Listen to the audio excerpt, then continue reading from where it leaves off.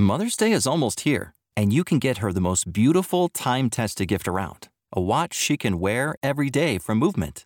Whether your mom is into classic dress watches, rare and refined ceramics, or tried-and-true bestsellers, Movement has something she'll love. And right now, everything at Movement is up to 50% off site-wide during their Mother's Day sale. A watch is a gift that celebrates all the time you spent with mom. And a Movement watch is even more than that. Movement uses industry-leading materials for their fresh modern watch designs, from technically complex ceramics to vintage-inspired style, all for an incredible value your wrist and wallet will both love. And with one-size-fits-all convenience and fast free shipping and returns, it's a stress-free shopping experience. Save big on the best Mother's Day gift ever with Movement. Get up to 50% off site-wide during their Mother's Day sale at mvmt.com. Again, that's up to 50% off at mvmt.com. Star Wars 7x7 episode 2686. We've been going over various criminal organizations in operation during the Galactic Civil War, and shortly thereafter to consider which ones might play a role in the Book of Boba Fett. But there is one organization we haven't covered yet until today. It's Crimson Dawn, and this episode is brought to you by the folks at cufflinks.com. Punch it.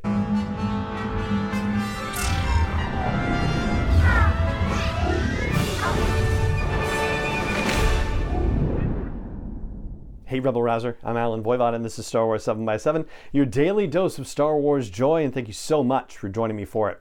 So, Crimson Dawn, when we started our journey looking at the various criminal organizations in the galaxy, we talked about the 5 syndicates, which were the 5 major players in organized crime in the galaxy, and we've covered 4 of them so far. Crimson Dawn is the final one we'll be talking about. Now, here's what we know about Crimson Dawn, and we'll do this in the 5 takeaway format that we do on the podcast from time to time. We'll start by covering a couple of early stories about Crimson Dawn, although we don't know the order in which these 2 particular stories take place.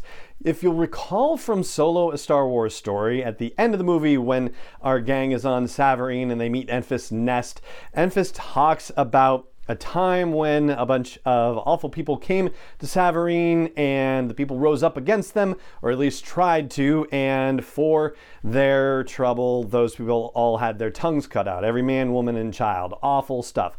Well, that was Crimson Dawn, but we don't necessarily know when in the timeline that particular event took place. What we do know in timeline terms for a specific start date, if you will, a specific not origin date necessarily, but from the first moment that we are aware of them on the timeline, that happens in 19 BBY. There is a moment, it's one of those blink and you'll miss it moments, in that final story arc of Season 7 of the Clone Wars, where Maul is talking to various criminal organization leaders that are appearing on Hollows.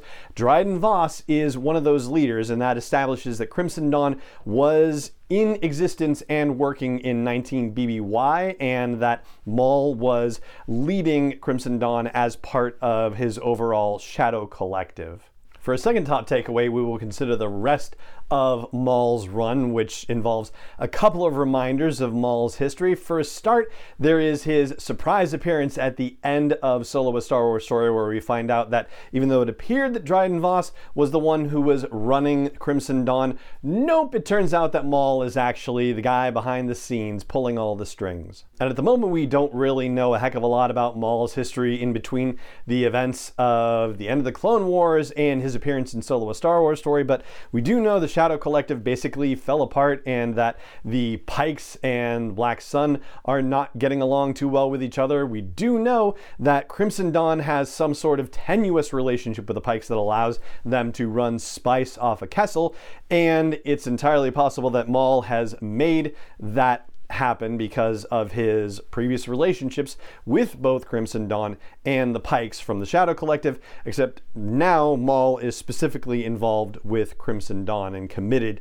to that organization. And Maul will continue to lead the organization for a number of years. We don't necessarily know how long, because at some point he starts losing his business again over Obi-Wan Kenobi and goes off to try to kill him in Star Wars Rebels. This happens in around 2 BBY and blows it, and Kenobi kills Maul instead. Now, it's not clear from his appearances in Rebels, whether he is still in charge of Crimson Dawn at the time, but certainly when Obi-Wan kills him, he's not in charge anymore. So at that point, it seems Qi'ra becomes the actual, in fact, leader of Crimson Dawn. For a third top takeaway, we will bring Qi'ra forward as far as we're currently able to based on Star Wars storytelling, and it's about 5-6 years, give or take, where something happens within a year. So from 2 BBY up until in between 3 and 4 ABY, as in between The Empire Strikes Back and Return of the Jedi, Qi'ra is fully in charge of Crimson Dawn.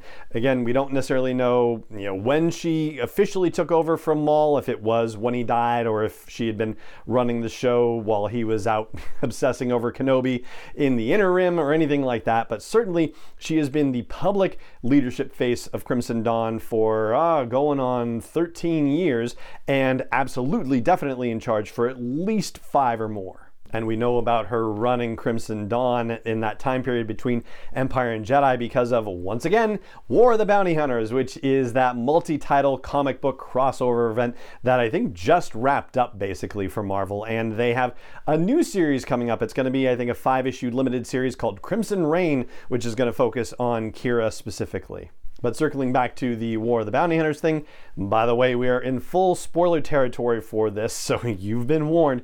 We learn a lot of very interesting things about Qi'ra as a result of this series. Number one, that she actually tried to get Han Solo back into the hands of the rebellion. Number two, she has absolutely no love for the Empire. Number three, she sympathizes with the rebellion. Number four, like any good scoundrel, she's only going to help the rebellion if there's actually something in it for her. And number five, even though it seems like she does harbor feelings for Han at some level still, she has moved on from them to the point where she recognizes that Leia has feelings for Han and wants to see them reunited. So yeah, that's a lot, right? That's a lot to absorb.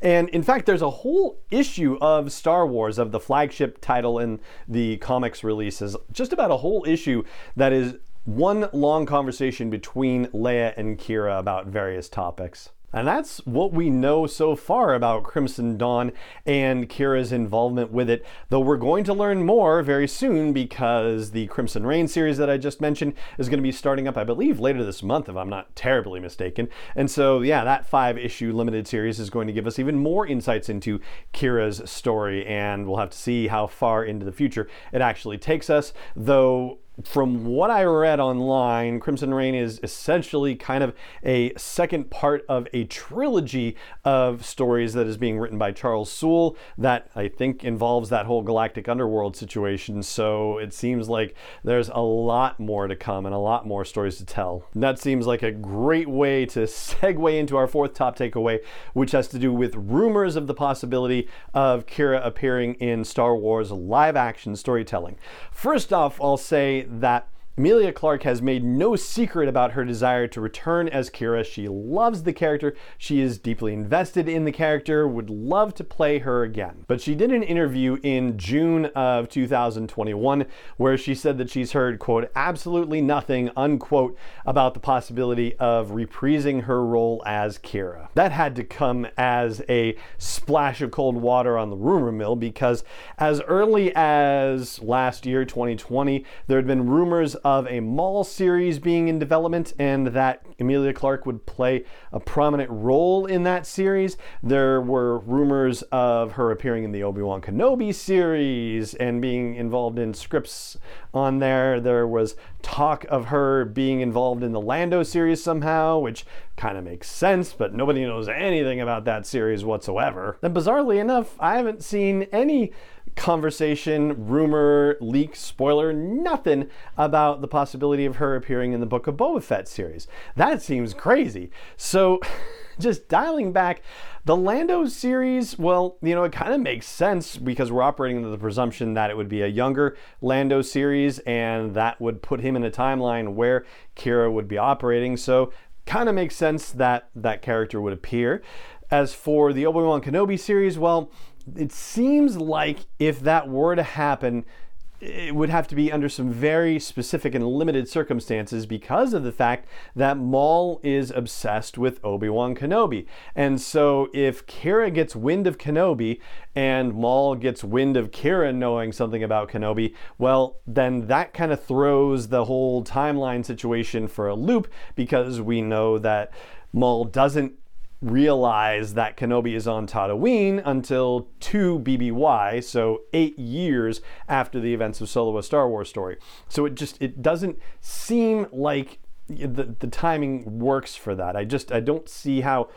It's supposed to take place roughly around the same time as Solo: A Star Wars Story, the Kenobi series. And so, yeah, Qi'ra having anything to do with Obi-Wan, it just doesn't feel right. As far as the possibility of Qi'ra appearing in the Book of Boba Fett and Crimson Dawn by extension, and also, just while we're at it, talking about a very unusual and surprising connection between Qi'ra and Crimson Dawn and the Rise of Skywalker, we'll make that our 5th top takeaway, and we'll get there in just a moment. But first, I want to take a pause and say thank you once again to the fine folks at cufflinks.com that are partnering with us on the podcast this month. So I'm curating the final set of accessories for myself this month. On Monday, I talked about the Mandalorian holiday tie that I'm wearing, and this time I am pairing it up with a lovely white silk pocket square, which if you look very closely at it, you'll see it is patterned with First Order Stormtrooper helmets. I figured the tie was loud and attention-getting enough that I needed to go a little subtle with the pocket square. It's just another example of how many awesome options you have at cufflinks.com. In addition to them being the official exclusive license provider of cufflinks for Star Wars, they also have so many other amazing accessories, and not just Star Wars ones, also for Marvel, also for sports teams and luxury high-end brands.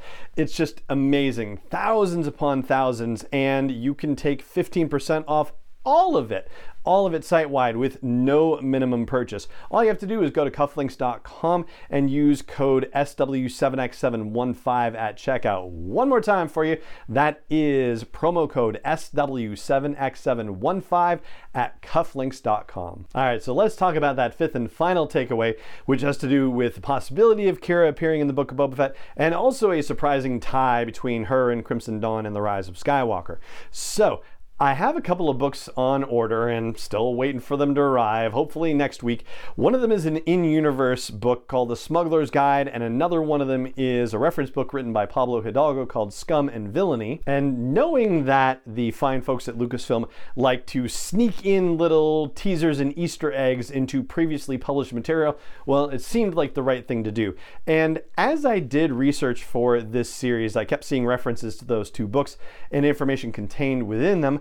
As far as Crimson Dawn goes, one of the things that is referenced in Wikipedia is the notion that Crimson Dawn's power waned after the events of Return of the Jedi. But we don't yet know when they fell out of favor. We do know that at some point there was a Hutt, and this is another War of the Bounty Hunter situation, there was a Hutt that had been working for Crimson Dawn, so yeah, going against the Hutt clan, that's pretty remarkable. But we just don't have a sense of how fast Crimson Dawn went into decline, so as to whether they are involved in the Book of Boba Fett, can't really say for sure.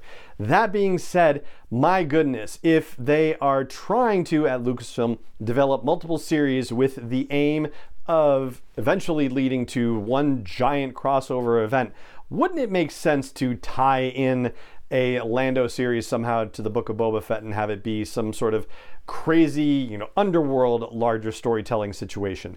Yes, we know that The Mandalorian and the Ahsoka series and what, would have been Rangers of the New Republic, whatever that situation is, like that was all supposed to be building to its own climactic story event, but you could certainly do that with a whole underworld situation and start that with the Book of Boba Fett. I know that's just hypothesis and speculation at this point, but what you really need to know is that Crimson Dawn is in operation, as far as we know, during the time of the Book of Boba Fett. We just don't have a good sense for their influence at the time. We just know that it was waning, and that by the time we get to the events of the sequel era, the common conception seems to be that Crimson Dawn is not a thing at that point. We just don't know how fast they went downhill. As for that surprising Rise of Skywalker connection, well, tell. You remember how Luke and Lando were searching for the Sith Wayfinder and trying to find where Exegol was, and they were tracking Ochi of Bestoon? Well, it turns out, according to the most recent Darth Vader comic, that Ochi of Bestoon is a Crimson Dawn agent. At least he was in the time between The Empire Strikes Back and Return of the Jedi. And I'll tell you, if that doesn't fry your noodle, I don't know what will, because knowing that Qi'ra is no love for the Empire, that means she has no love for the Emperor either. And so if the Emperor was sending Ochi of Bestoon off to try to find Rey, what are the chances that Qi'ra might have still been alive and still had some sort of influence over Ochi of Bestoon at that particular point in the galactic timeline, and might have thrown a monkey wrench into the works, into Emperor Palpatine's attempts to get a hold of his baby granddaughter? And if that all sounds just a little bit outrageous to you, well, I'll simply remind you that there's a novel coming out in June of 2022 called Shadow of the Sith by Adam Christopher, and it's specifically about Luke and Lando hunting for Ochi of Bestoon. So yeah, Ochi is big on their minds, and yeah, he's tied to Crimson Dawn. Oh, I think we've got a lot to learn about that whole situation. And that right there is going to do it for today's episode of the show. It just remains for me to say thank you so much for joining me for it as always, and may the Force be with you wherever in the world you may be. 7x7 is not endorsed or sponsored yet by Lucasfilm Limited, Disney, or 20th Century Fox, and is intended for entertainment and information purposes only. Star Wars, the Star Wars logo, all names and pictures of Star Wars characters, vehicles, and any other Star Wars related items are registered trademarks and/or copyrights of Lucasfilm Limited, or their respective trademark and copyright holders. May the Force be with them. All original content is copyright 2021 by Star Wars 7x7. We hope you love it.